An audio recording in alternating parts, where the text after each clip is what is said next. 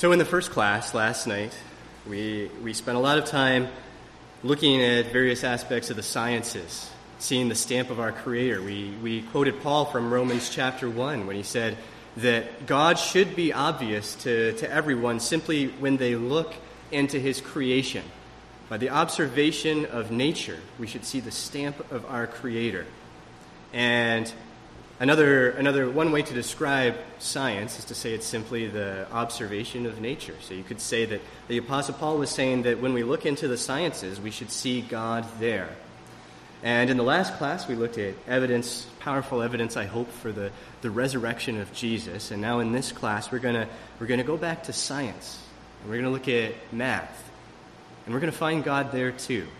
I hope you'll see with me. And I wanted to start with what I think is a really great quote from one of my favorite Christadelphian writers, Brother Islip Collier, in one of my favorite Christadelphian books, Conviction and Conduct. And he says this: "The only possible conception of God is as the uncreate, the one great reality, the first cause. In point of fact, we are all bound to recognize the existence of a first cause or force in the universe. There can be no quarrel between philosophers on this point." So he says, no matter what your worldview, you got to agree that it all started somewhere. There must have been a first cause. We say either there is a God or there is not. And we only state the same truth in a slightly different way when we say either the first cause is an intelligent, conscious force, or it is a blind force. Incontestably, the truth lies with one of these two propositions, and what is true now always has been true and will remain so for all time. Sometimes there are more alternatives than one, and the negative may be taken to imply one of several affirmatives. Thus, the Bible is either entirely true, entirely false, or partly true and partly false. Everyone who denies two of these propositions must affirm the third. So when you think about that, you'll realize the truth of that statement. You've got to believe one of these three things. Either the Bible is all false, or it's all true, or some of it's true and some of it's false. And if you reject two of those things, then by default, you'd have to believe the third. So he says, in view of the importance and prominence of the Bible, a man who is seeking truth will fairly face the responsibilities of affirmation and at least determine for himself what is the most reasonable conclusion with regard to such an issue. In the first class, we started out by saying that the one thing that Christians and atheists, that Christadelphians and atheists have in common is this, that we both care an awful lot about truth. There are a lot of people that don't fit into those categories, agnostics, who think that maybe there is no universal truth. But atheists reject that idea. They believe in an absolute truth, just like we do. But we differ on what that truth might be. And so now we're going back into the sciences to have a look at that. And we talked about science in the first class, and I'll talk about it again now. You see, science began because men believed in a God. They expected that when they looked at the natural world, they would find law and order because they believed in a lawgiver. If we had never believed in God, then science as we see it today may have never existed, because we expected we'd be able to make sense of the world. And Albert Einstein wrote in his book, Physics and Reality, the most incomprehensible thing about the universe is that it is comprehensible. Now, he had a friend named Maurice Solovine, and Maurice Solovine wrote him a letter, and he said, "What did you mean when you said that?" And Albert Einstein wrote him back, and this is what he said. He said, "You find it strange that I consider the comprehensibility of the world, to the extent that we are authorized to speak of such a comprehensibility, as a miracle, or an eternal mystery. Well, a priori," which is a Latin term that means without prior knowledge. If we didn't have any other evidence, one should expect a chaotic world, which cannot be grasped by the mind in any way. The kind of order created by Newton's theory of gravitation, for example, is wholly different. Even if a man proposes the axioms of the theory, the success of such a project presupposes a high degree of ordering of the objective world, and this could not be expected without prior knowledge. This is the miracle which is constantly reinforced as our knowledge expands. I imagine Richard Dawkins is a little bit uncomfortable that Albert Einstein was throwing around words like miracle when talking about the nature of the universe. But do you see his point? The very fact that we can actually comprehend the world, that we can make sense of it, that we can explain the mechanics behind how it works seems impossible. It seems crazy. If, in fact, we got here by a series of chaotic random events, how are we here with minds capable of understanding things that are lawful and orderly? And yet, as we look into every avenue of the sciences, we're able to write it down on a page to make sense of it. How could that be the case if there was no God? And interestingly enough, around the world, throughout human history, we have continue to discover more and more every day and every year, a language that was not created by humans, that was always in existence. And it doesn't matter what other human language you speak. If you're a mathematician, you speak the language of mathematics. Now, this man's name is Paul Davies.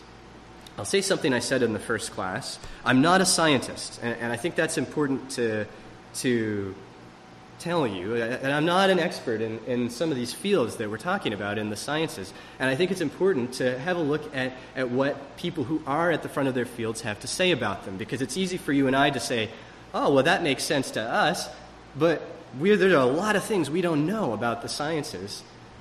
Do the people who are actually at the front of their fields, are they saying the same kind of things?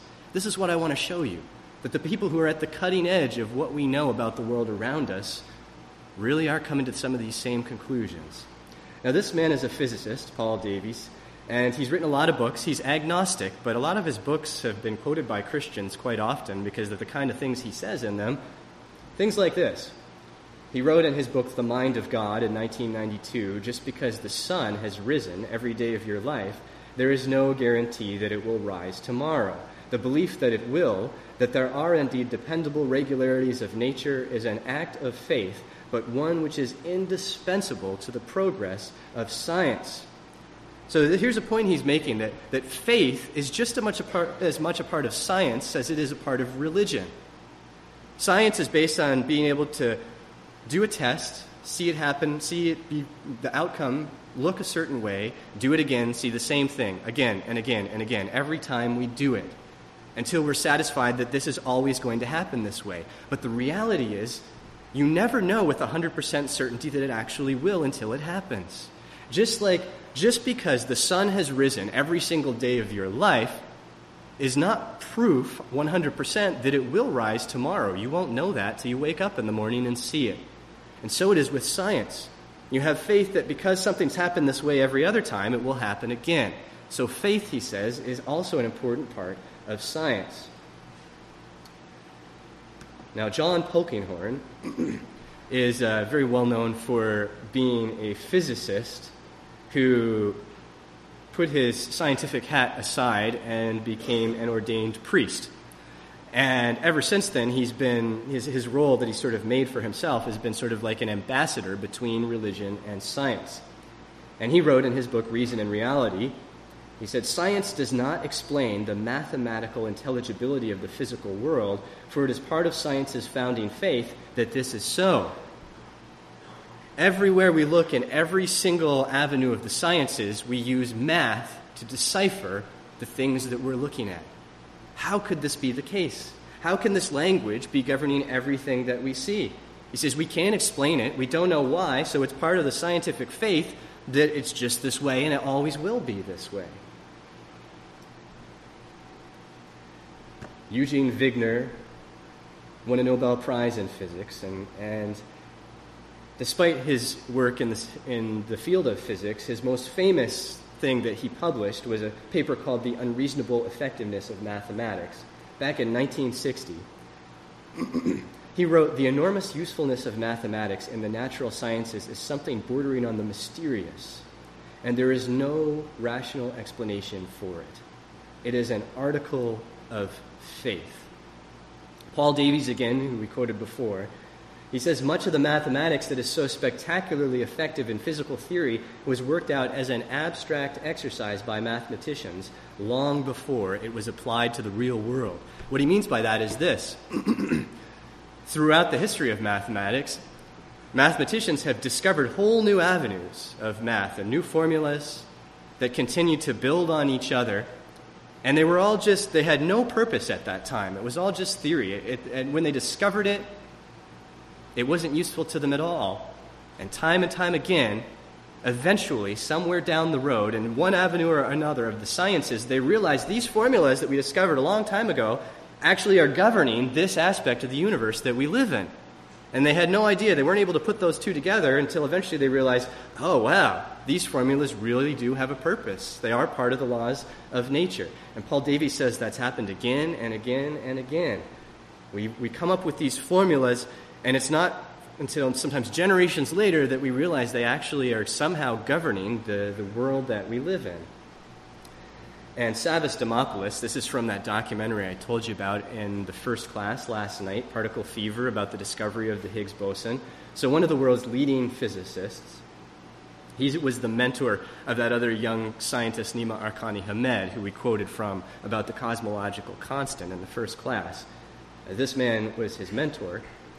And he said in the documentary, it's astonishing that there are any laws of nature at all, that they are describable by mathematics, that mathematics is a tool that humans can understand, that the laws of nature can be written on a page.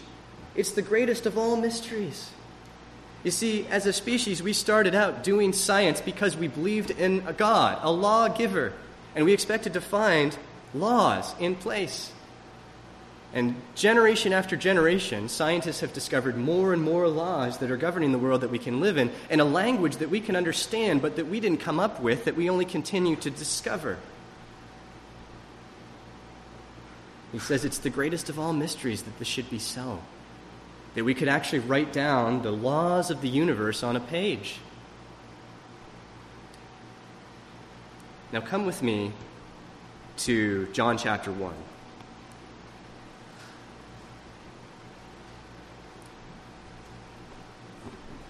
And a lot of you will know this passage very well. I'm going to start reading from verse 1. John chapter 1, starting at verse 1. In the beginning was the Word, and the Word was with God, and the Word was God. He was in the beginning with God. All things were made through him, and without him was not anything made that was made. In him was life, and the life was the light of men. The light shines in the darkness, and the darkness has not overcome it. Now, over and above all of the theological meaning that we often go into when we read these verses, there's a simple application of these passages too, of these verses. That word for word in the Greek is the word logos. It simply means language. In the beginning there was language. It's as if God used language to create all things. If you were to turn to Genesis chapter 1, just go through that whole chapter of the creation account and count how many times it says, "And God said," over and over again, as if God was using language to create the world and everything that we know. And you know, in all of human experience, there's only ever been one thing that is capable of creating a language, and that's a mind. And here in mathematics, we have a language that we did not create, that we only discovered, and we continue to discover more of it every single day. And we discover, too, that it governs all of the laws by which this universe exists. We see it in DNA. We looked at genetic code in the first class, and we realized that the very code that we're made of is like a very complex language, the human genome, 3.5 billion letters long. We see it in the universe. We see the cosmological constant, which has to be an extremely precise number. If it was anything else, the universe would either fly apart or collapse in on itself. Everywhere we look, we see a language that we didn't create, that was already there. And the only thing that we know of capable of creating a language is a mind.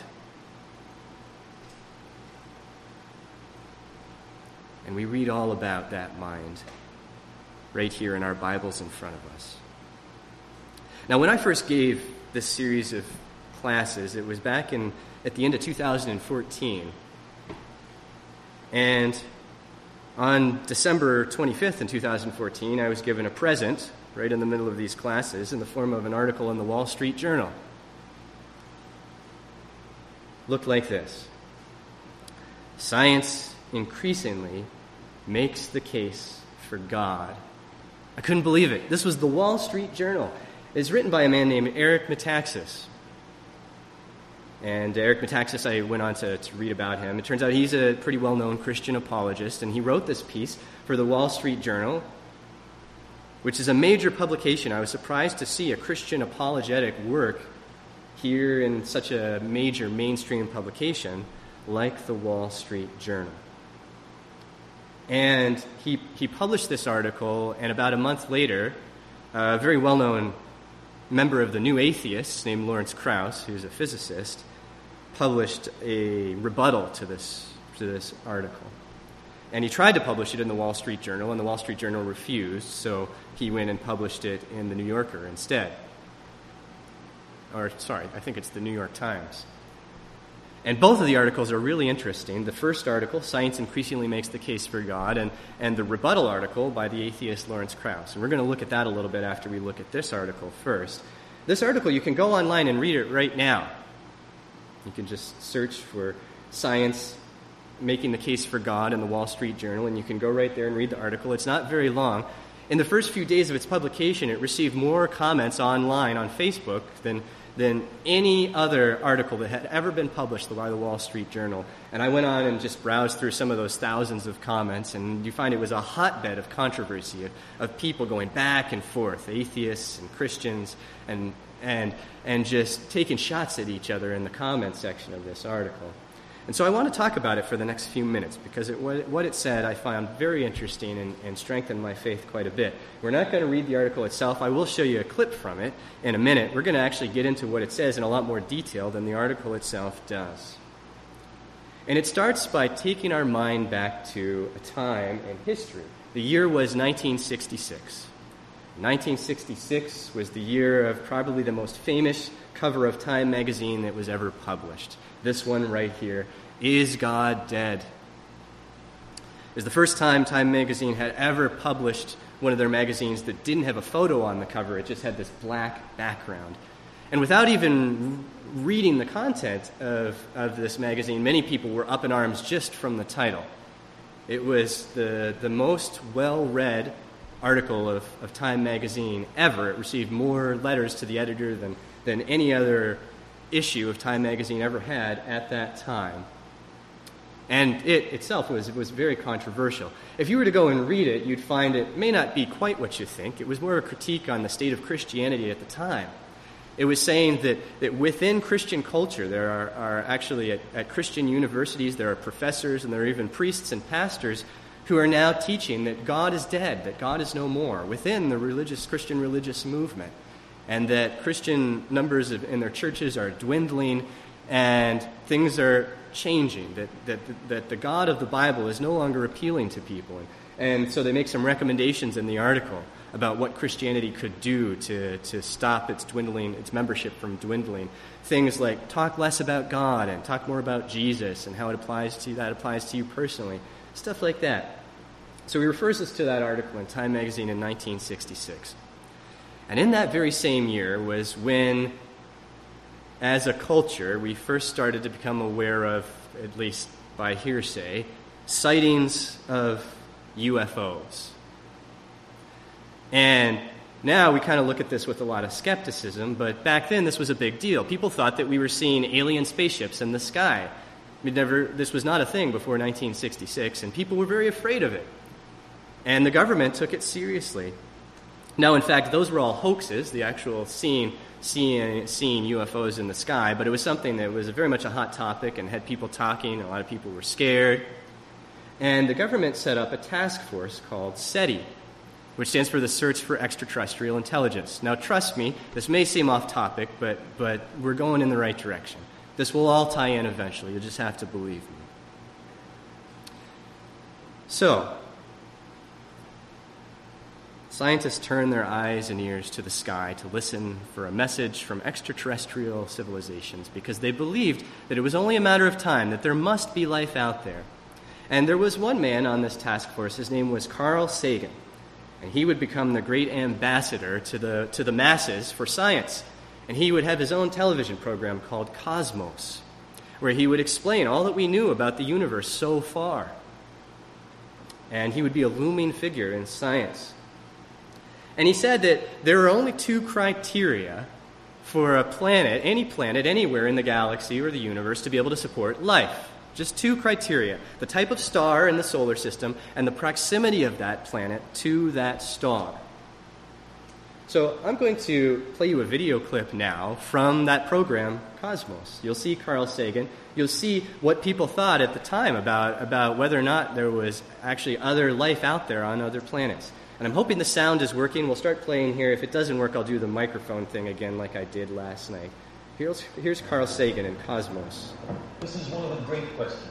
How many advanced civilizations capable, at least of radio astronomy, are there in the Milky Way galaxy? Let's call the number of such civilizations by the capital letter N. It's a number. It depends on many things. It depends on the total number of stars in the Milky Way. Let's call that N sub star. It depends on the fraction of stars that have planets. Let's call that F sub p. It depends on the average number of planets in a given solar system that are ecologically suitable for life. Let's call that N sub e. Depends on the fraction of suitable planets in which life actually arises. Call that F sub L. Depends on the fraction of inhabited planets on which intelligence emerges. Let's call that F sub I. And on the fraction of those planets in which the intelligent beings evolve a technical communicative civilization, call that F sub C. Finally, it depends on the fraction of a planet's lifetime that's graced by a technical civilization. Call that F sub L. If we multiply all these numbers together, we've estimated capital N, the number of civilizations. This equation, due mainly to Frank Drake at Cornell, is only a sentence. The verb is equals. So let's try to go through the program of this equation. By carefully counting the number of stars in small but representative regions of the sky, we find that the total number of stars in the Milky Way is about 400 billion. It's a lot of stars. What about planets? Well, in studies of double stars and investigations of the motions of nearby stars, and in many theoretical studies, we get a strong hint that many, perhaps even most stars, are accompanied by planets. So let's take F sub p, the fraction of stars that have planets, as a quarter. If we were to multiply all these factors together, we would find 100 billion times a tenth times a tenth, or 1 billion planets on which civilizations have arisen at least once. Now, what percentage of the lifetime of a planet is marked by a technical civilization? The Earth has harbored a civilization capable of radio astronomy only for a few decades, the last few decades, out of a lifetime of a few billion years. It's hardly out of the question that we might destroy ourselves tomorrow. If that's a typical case, then F sub big L would be a few decades, or a few billion years, or 100 million, a very small number. And then big N would be a billion times 100 million, or N maybe just 10 civilizations, a tiny smattering of pitiful few technological civilizations in the galaxy. But civilizations then might take billions of years of tortuous evolution to arise, and then snuff themselves out in an instant of unforgivable neglect. If this is a typical case, there may be few others, maybe nobody else at all. burst apart.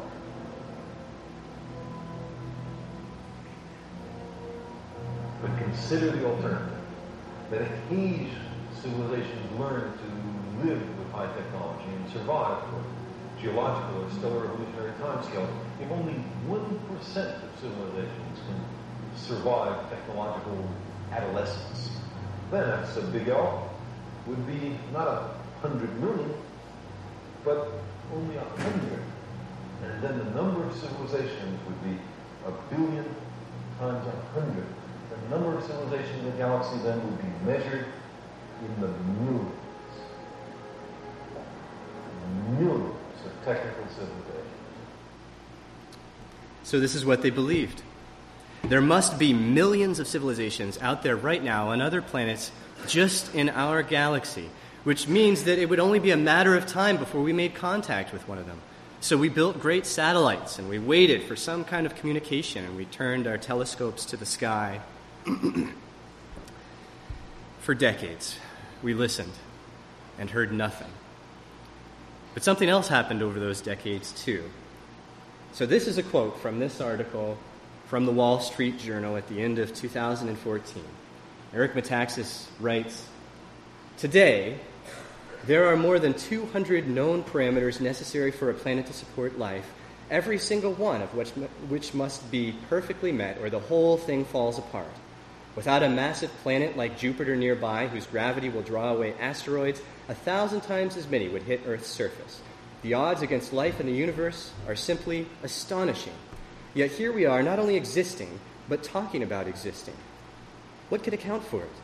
Can every one of those many parameters have been perfect by accident? At what point is it fair to admit that science suggests that we cannot be the result of random forces? Doesn't assuming that an intelligence created these perfect conditions require far less faith than believing that a life-sustaining Earth just happened to beat the inconceivable odds to come into being?" So here's what happened. At first, we thought, back in the 60s, that there were only 2 criteria necessary for a planet to be able to support life. You remember I mentioned those? The type of star in a solar system and the proximity of a planet to that star. But then scientists discovered more parameters necessary for life. And they discovered more, and they discovered more as the years went on. And the more parameters they discovered, the more that probable number of other planets out there with civilizations on them started to shrink. It got smaller and smaller. The more things we discovered that were necessary that had to be just right for life to arise, to the point where it got to a 0% chance that there are any other civilizations out there. And then we kept discovering more criteria for life. And then the probability that we should ever even exist got smaller and smaller and smaller until it became basically an impossible situation, except for the fact that we're here for some reason, that we should be here. That there's a planet anywhere, in a universe somewhere, that supports life. The fact that we're here became a miracle. And Eric Metaxas mentions over 200 parameters now that have been discovered necessary to support life in the galaxy. Now, I searched and I couldn't find anywhere near 200, and that's one of the things that he came under fire for in this article. He throws out that number of 200 parameters, but nobody can find it anywhere. I did find a good list of 22 different parameters necessary to support life on any planet in our galaxy. And we're not going to look at all of them, but I'm going to just show you a few of them so you get sort of a sampling of the kind of things we're looking at. So, for example, we have the gravitational force constant, which is a large-scale attractive force. If it's too weak, then planets and stars can't form. If it's too strong, then stars burn up too quickly.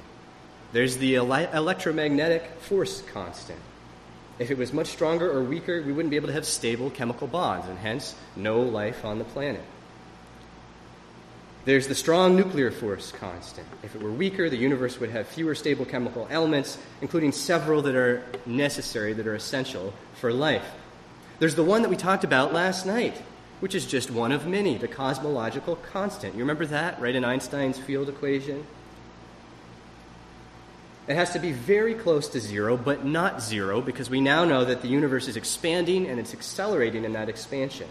And if it was any other number than what it is, then the universe would either fly apart or collapse in on itself. And we'll skip forward a bunch here. Within the solar system, there needs to be a large moon around the planet with the right planetary rotation period, which establishes the right gravitational pull so that, for example, our Earth, our axis is on a 23.5 degree angle, which is just perfect to ensure relatively temperate seasonal changes so that the Earth can support complex living organisms. Within the galaxy, the solar system would need to be near the edge of what's called the circumstellar habitable zone. Within the solar system. If the Earth was just 5% closer to the Sun, the Earth would be just a lot like Venus. Of course, no life could exist. And conversely, if it was just 20% further away, then the Earth would be a sterile environment like Mars, also incapable of supporting life. And now, this is the one about the galaxy. The solar system has to be within the right zone of the galaxy because the center of the galaxy and anywhere close to that is way too dangerous to support any kind of life on any of the planets in any given solar systems. And so the very fact that we're here, that life exists on this planet, is incredible. It beats the odds by a significant margin. And all of those parameters had to be exactly what they are for us to be here. This is what is referred to as the fine-tuning of the universe, and we only started describing that when we talked about the cosmological constant last night. There are so many parameters that had to be set just right in order for us to be here. It begs the question that Nimar Khani Hamed mentioned last night. Doesn't it seem like there must be somebody who set all of these parameters at precisely the right value so that we can be here now? Now, I mentioned that there was a rebuttal article written and published by Lawrence Krauss. And I want to talk about that a little bit now, too. I think it's always important to get the fully rounded picture. If somebody's saying something like Eric Metaxas said in the Wall Street Journal, then what was said in response to that? It was the New Yorker, not the New York Times. I was right the first time. So at the end of January, about a month after the first article was published, Lawrence Krauss published a rebuttal. And the title, you might be able to see up here on the screen, the title is, "No, Astrobiology Has Not Made the Case for God." And just like the first one, we don't have time to go through the whole article, but I want to touch on some of his major arguments. And the first one, I'll show you in just a second. Lawrence Krauss is sort of ridiculing the Eric Metaxas argument by coming up with a real-life scenario where he says, I could come up with any kind of scenario where the odds of something happening are improbable or maybe even virtually impossible, and yet here we are. And he gives an example.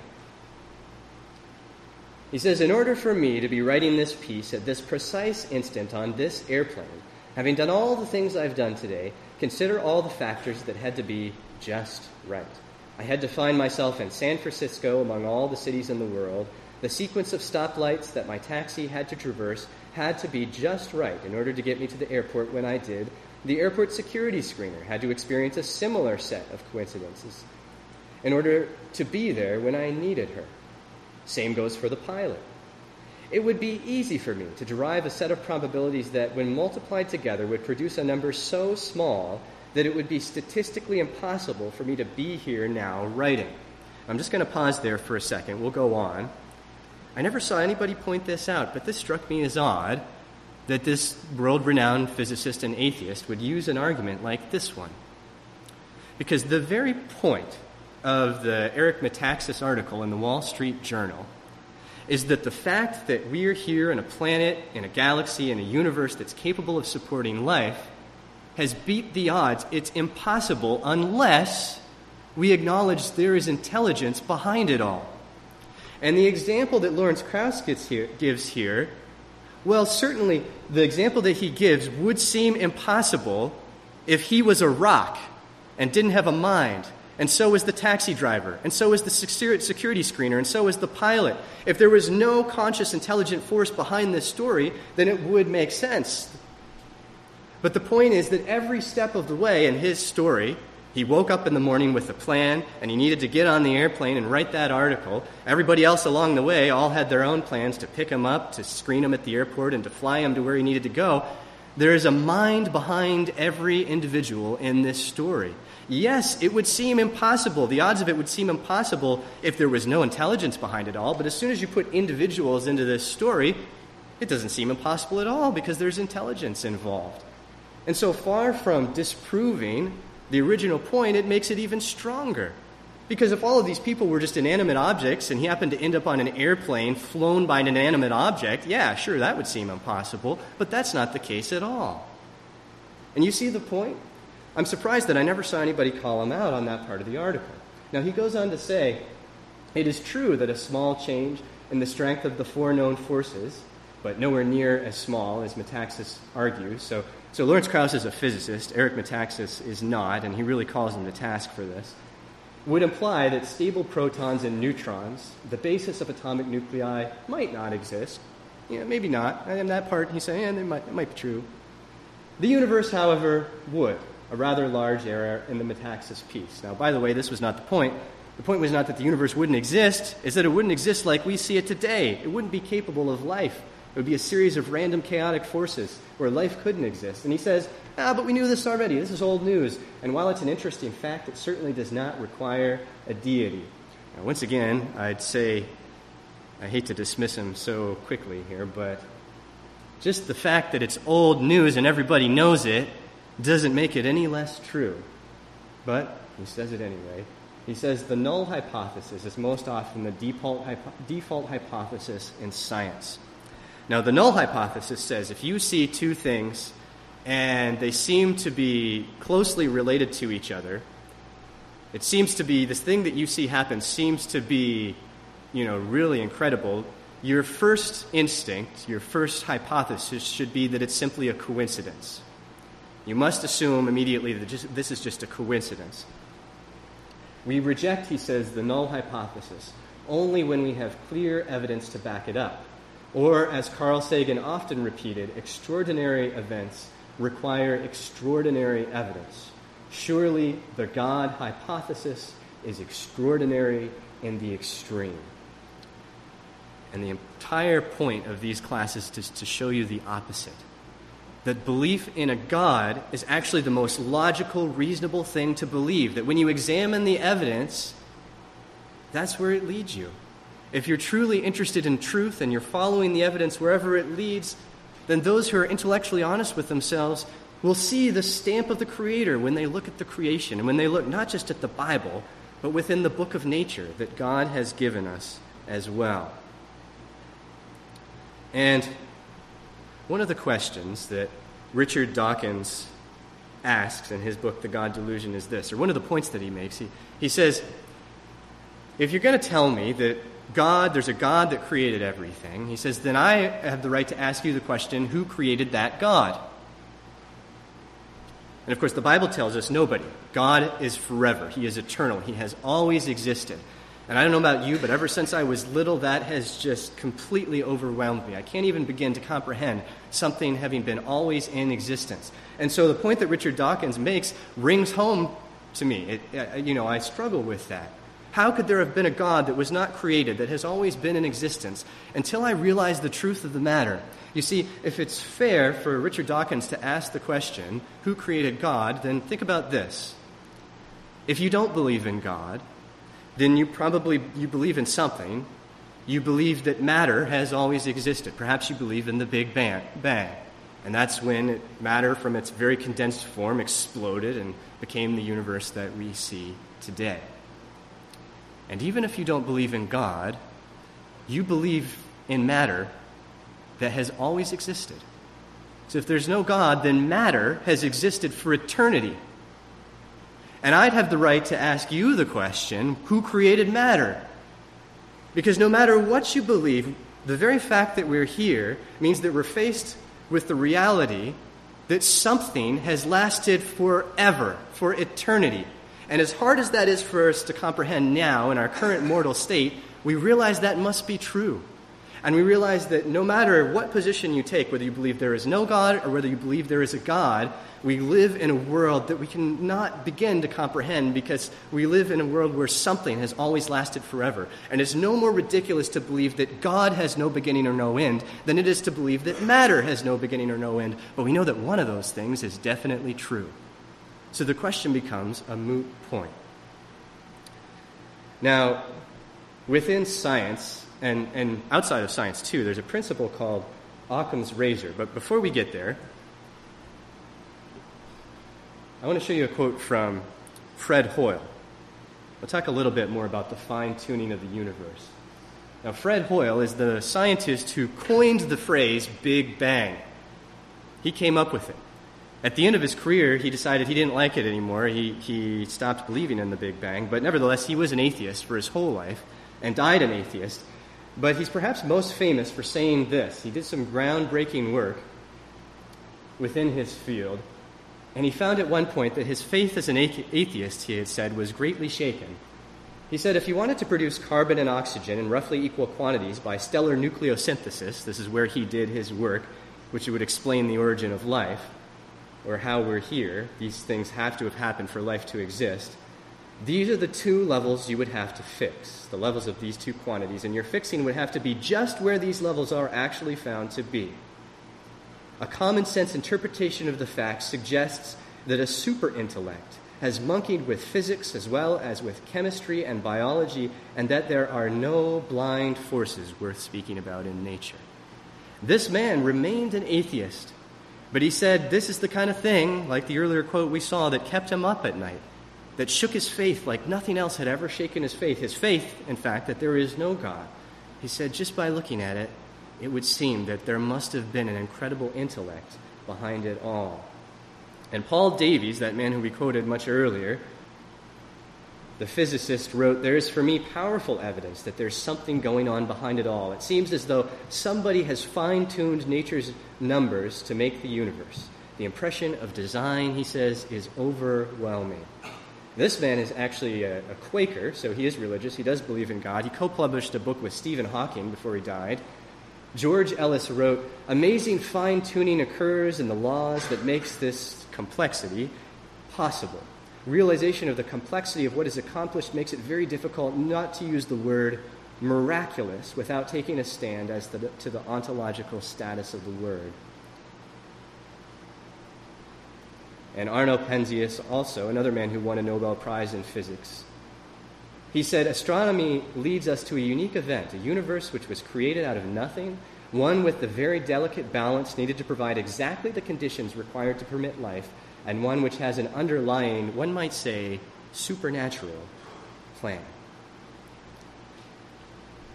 My point in showing you these quotes is to say, yes, I'm not an expert, I'm not a scientist, I don't study in these fields. Here's what the experts have to say. Some of them agnostic, some of them atheist, who nevertheless have to begrudgingly admit that everything we've seen seems to lead to the same conclusion, that there must be a mind behind it all.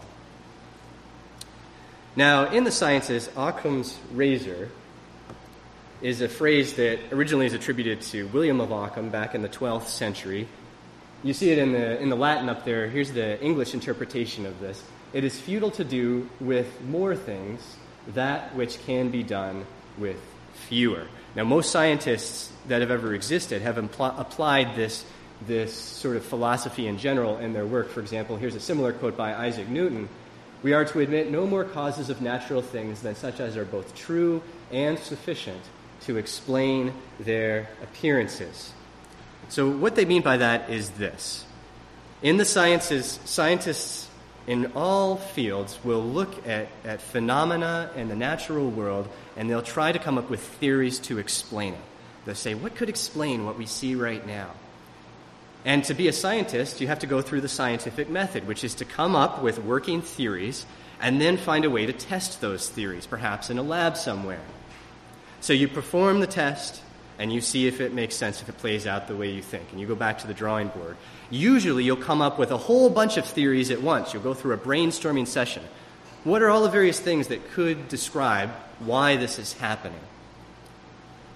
Occam's razor says something like this. When you've got a bunch of theories and none of them have evidence to support them any more strongly than any others, then you've got to go with the one that is the simplest, that requires the least amount of explaining, because that one is the most likely to be true.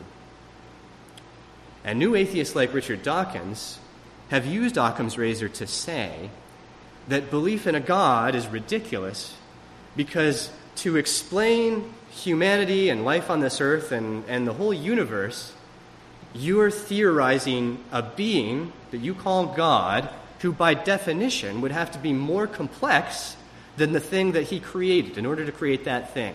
He says, by simple virtue of the scientific practice of application of Occam's razor, we should rule that possibility out, because you're theorizing something far more complex to explain something far less complex. But the important thing to understand about Occam's razor is that it only applies in a situation where all things are equal, and one theory doesn't have any more evidence than another. In fact, throughout the history of science, we found that if we were to only use Occam's razor in that case, we would have gone far wrong. So let me show you, this is the last video clip I'll show you in this series of classes.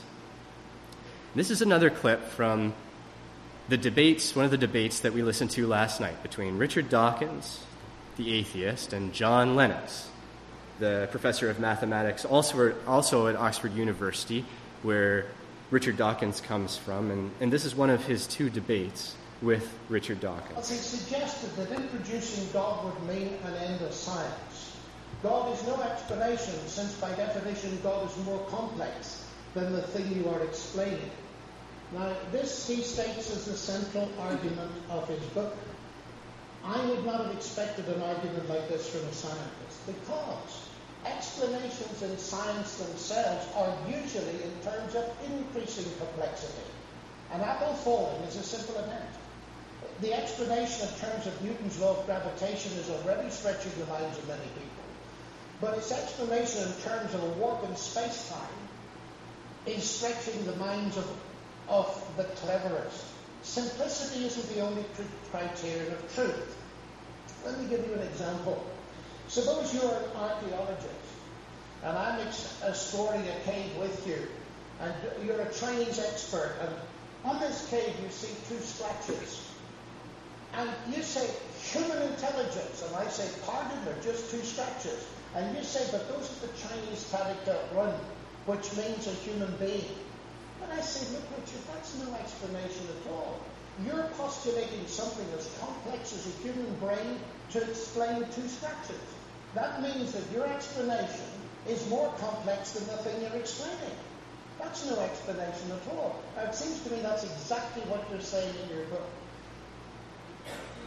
Now, I really like that analogy, and it applies directly to what we've talked about in this class. Did you follow it through? He's attacking that idea that we should be able to dismiss the belief in God simply because God would have to be more complex than the thing that he created. It would require more explanation than simply thinking that we came here, perhaps, randomly. He says, but look, let me give you another scenario. If you and I were exploring and we discovered a cave, an ancient cave with two scratches in it, but they were symbols, they were characters, and you know the ancient Chinese dialect. You recognize this as language. And you say human intelligence, but by your same logic, applying that same principle there, you'd have to say, no, you're theorizing something as complex as a human being just described two scratches? Because since the beginning of our existence, or at least from very early times, we have, as a species, discovered a language, more and more as history has gone on, a language that we didn't write, that nevertheless seems to govern every aspect of the world in which we live. And as I said before, there's only one thing in all of human experience that we've ever encountered that's capable of creating a language, and that's a mind. And I hope at this point in our discussions, you'd agree with me that there is absolutely extraordinary evidence everywhere that we look, and not just for the existence of God, but for the truth that Jesus was the Son of God, for the truth that God can and will resurrect us from the dead. And in the next class, we're going to ask the question, but what evidence do we have that this that we have here in front of us really is the inspired word of that God? So that's where we'll be going next in the last class today.